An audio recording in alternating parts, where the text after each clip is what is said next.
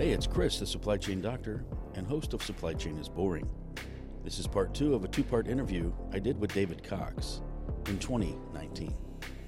First thing I learned 40 years ago was the only right thing about forecasting is it's wrong. So yeah, exactly. It's just it is. Try to limit the variance. That's Yep. interesting that you Yep. said that. So now on the results, are you allowed to talk about some of the results? Because that was one of the big reasons that you guys won the award was some of the tangible results.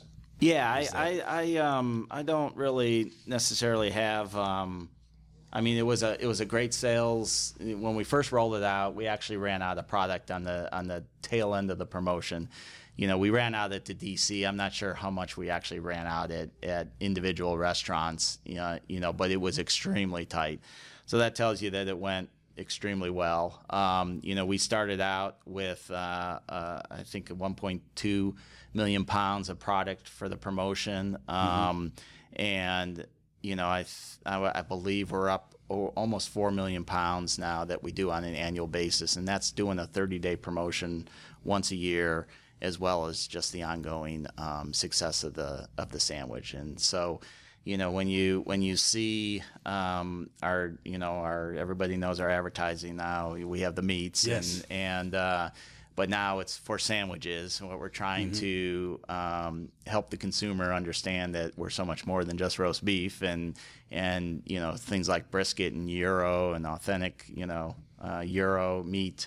As part of that sandwich lineup, and you just can't get it anywhere else. Sure. You can't get it at other fast food restaurants. Yeah, and it is an impressive lineup. Just, David, a side note, as I was reviewing the application during the awards process, I got, obviously I got gyro on my mind, so I had to go to go to one of your stores and get a gyro sandwich. But ironically, I got there, and when I saw you had 17 or 20 different sandwiches, I ended up getting something that wasn't a gyro. So yeah, there's quite a selection. It's pretty impressive. And it's interesting because that's what we've promoted the last 4 or 5 years, our unique proteins and exceptional proteins, and that's really been the success. Arby's has been really leading the industry in same-store sales the last 5 or 6 years, which is a huge improvement over where we were 10 years ago, and brought the brand back to life.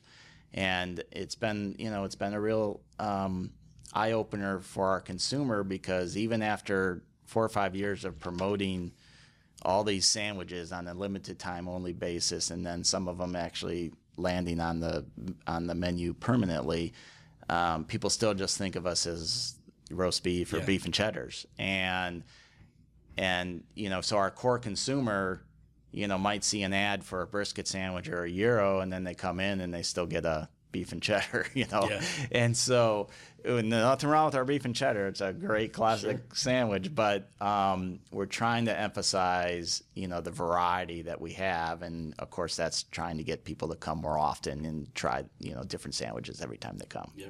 And the commercials are catchy as well. Sometimes I have them as an earworm in my mind. So on the, as part of the application, there was a video that talked about the equipment. Is that available for public consumption, or is that? Yeah, it's not. We have to. We've got confidentiality with the supplier, and the technology is such that they don't really want it out there. But as I described earlier, it is I believe a 400-pound block of meat in each one of these machines, and there's a little cutter that goes vertically up and down, as it's cooked to the right temperature, and as it slowly turns, because the back side of the cone is where the heat is coming from, where the flame is. And then as it spins around to the front side, the slicer runs up and down at the appropriate time to slice off the perfectly cooked.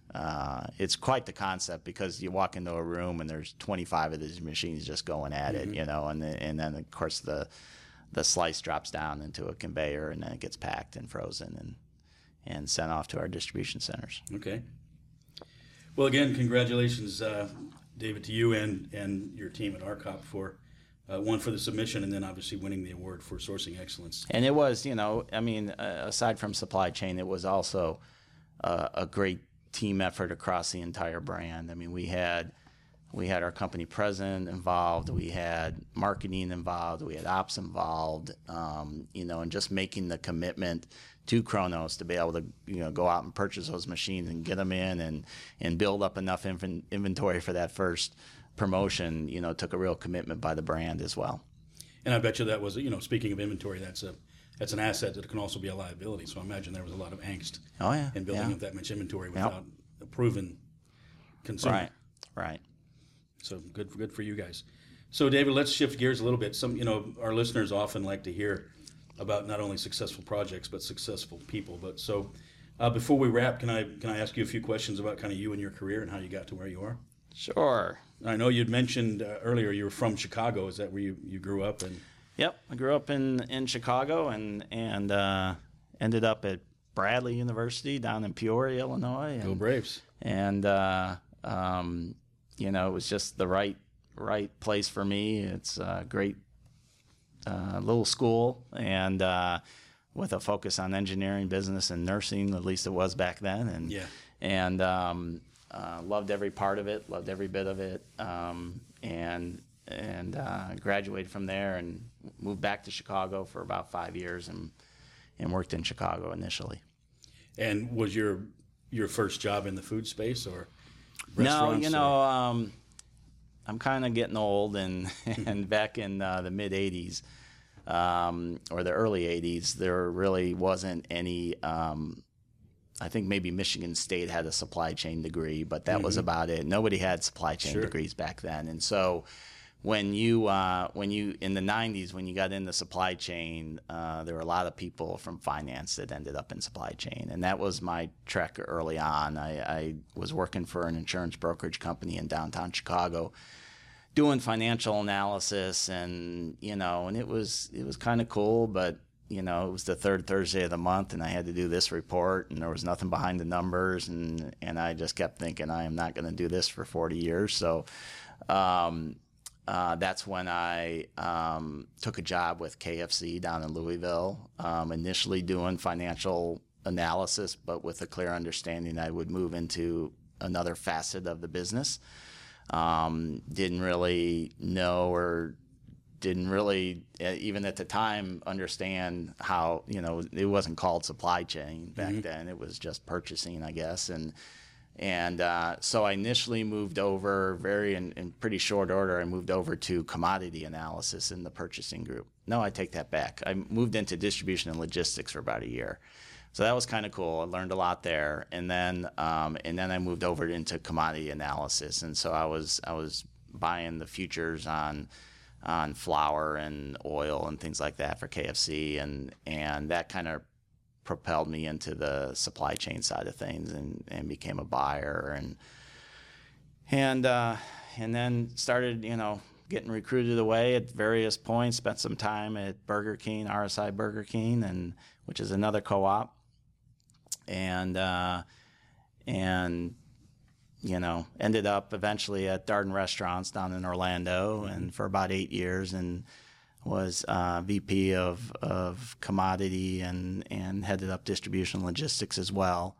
And then about 14 years ago, became president of RCOP. So I've been here 14 years, which is crazy, but time flies.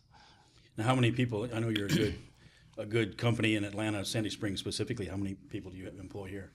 Yeah, I mean, RCOP itself, we just have 32, and so it's it's a great team, pretty lean, but probably the appropriate size for what we do, and for the size of chain that we are. Between Arby's and Inspire, I mean, there's, I'm sure at some point we're going to be well over 1,000 people once everything comes together here in Atlanta. That's great. As a taxpayer of Sandy Springs, I appreciate that. So there you go. Now, Atlanta seems to have a food concentration, a company concentration. Is there a reason for that, or is it just something? Yeah, I'm not really sure why that is. Other than perhaps it kind of mirrors the growth that Atlanta's seeing. It's just a good place to move companies to, and of course the airport's great, and aside from the traffic, if you can align your work life with your living location, that's one of the then keys. It's golden. That's one of the keys. So it was interesting you said about back in the day, when we went to college, there wasn't a logistics or supply chain practice or concentration. So No. you said finance. I typically tell a lot of the younger people today that when I was in college, supply chain or logistics was a chapter in a marketing book, and that was about the extent of it. So Yeah. I Yeah, didn't pretty think about much. finance Yeah. as well. Yeah, and I, my degree was in business management administration. I worked for a bank in high school and college, just various teller and other odd jobs, and so I just was always good with numbers, and I ended up taking a job doing financial analysis, but I didn't even have, I wasn't an accountant or have my CPA, and I'm like, okay, well, this isn't going to go very far. So Sure. I said, I got to find something else. And it's fun. To me, it's fun. I enjoy all aspects of supply chain management. So speaking of jobs, David, for anybody that's maybe headed to college or coming out of college and maybe has an interest in supply chain management, do you have any words of wisdom or recommendation on maybe what they should concentrate in or anything at all? Yeah, I would just, first off, I would take a good hard look at the food service industry. I mean, there's, I'm on the board of the NRA, which is the National Restaurant Association, not the other one. Yeah. The supply chain study group. And so what we do at every one of our conferences, we bring in students from various supply chain schools to expose them to the food service industry, because when a lot of folks that go in the supply chain, they're thinking Amazon or Walmart or CPG, that kind of stuff, and they don't really think about, we're moving, just little old Arby's is moving 28 million boxes of food around every year, and so there's a lot of moving parts. It's a fun industry to be in. It's forever changing. You can't sit still. And of course, supply chain is never boring. And so, I would just take a good hard look at the food service industry as it relates to supply chain, because there's so much opportunity. We're not leading edge when it comes to technology in supply chain, and so there's plenty of opportunity to make an impact for sure.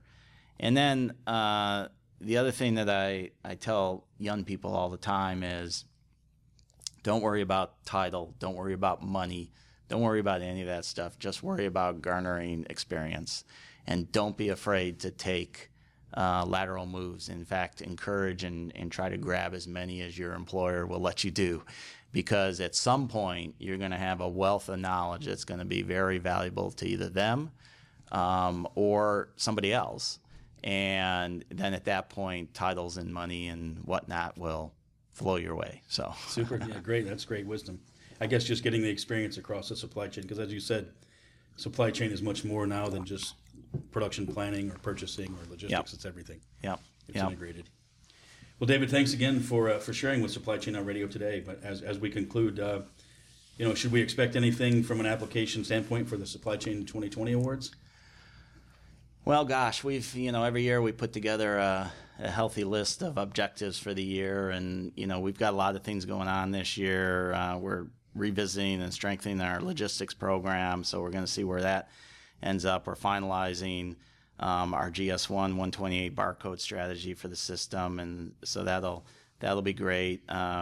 We've actually completed this. We've enhanced our hedge programs, how we report it, how we, what our strategy is around our hedge programs. We're transitioning our visibility platform, our system here next month, and so that's consuming a lot of time. We just rolled out a new e-commerce platform for all of our small wares and equipment. So it makes it kind of an Amazon kind of thing for our operators to just order those kinds of items on.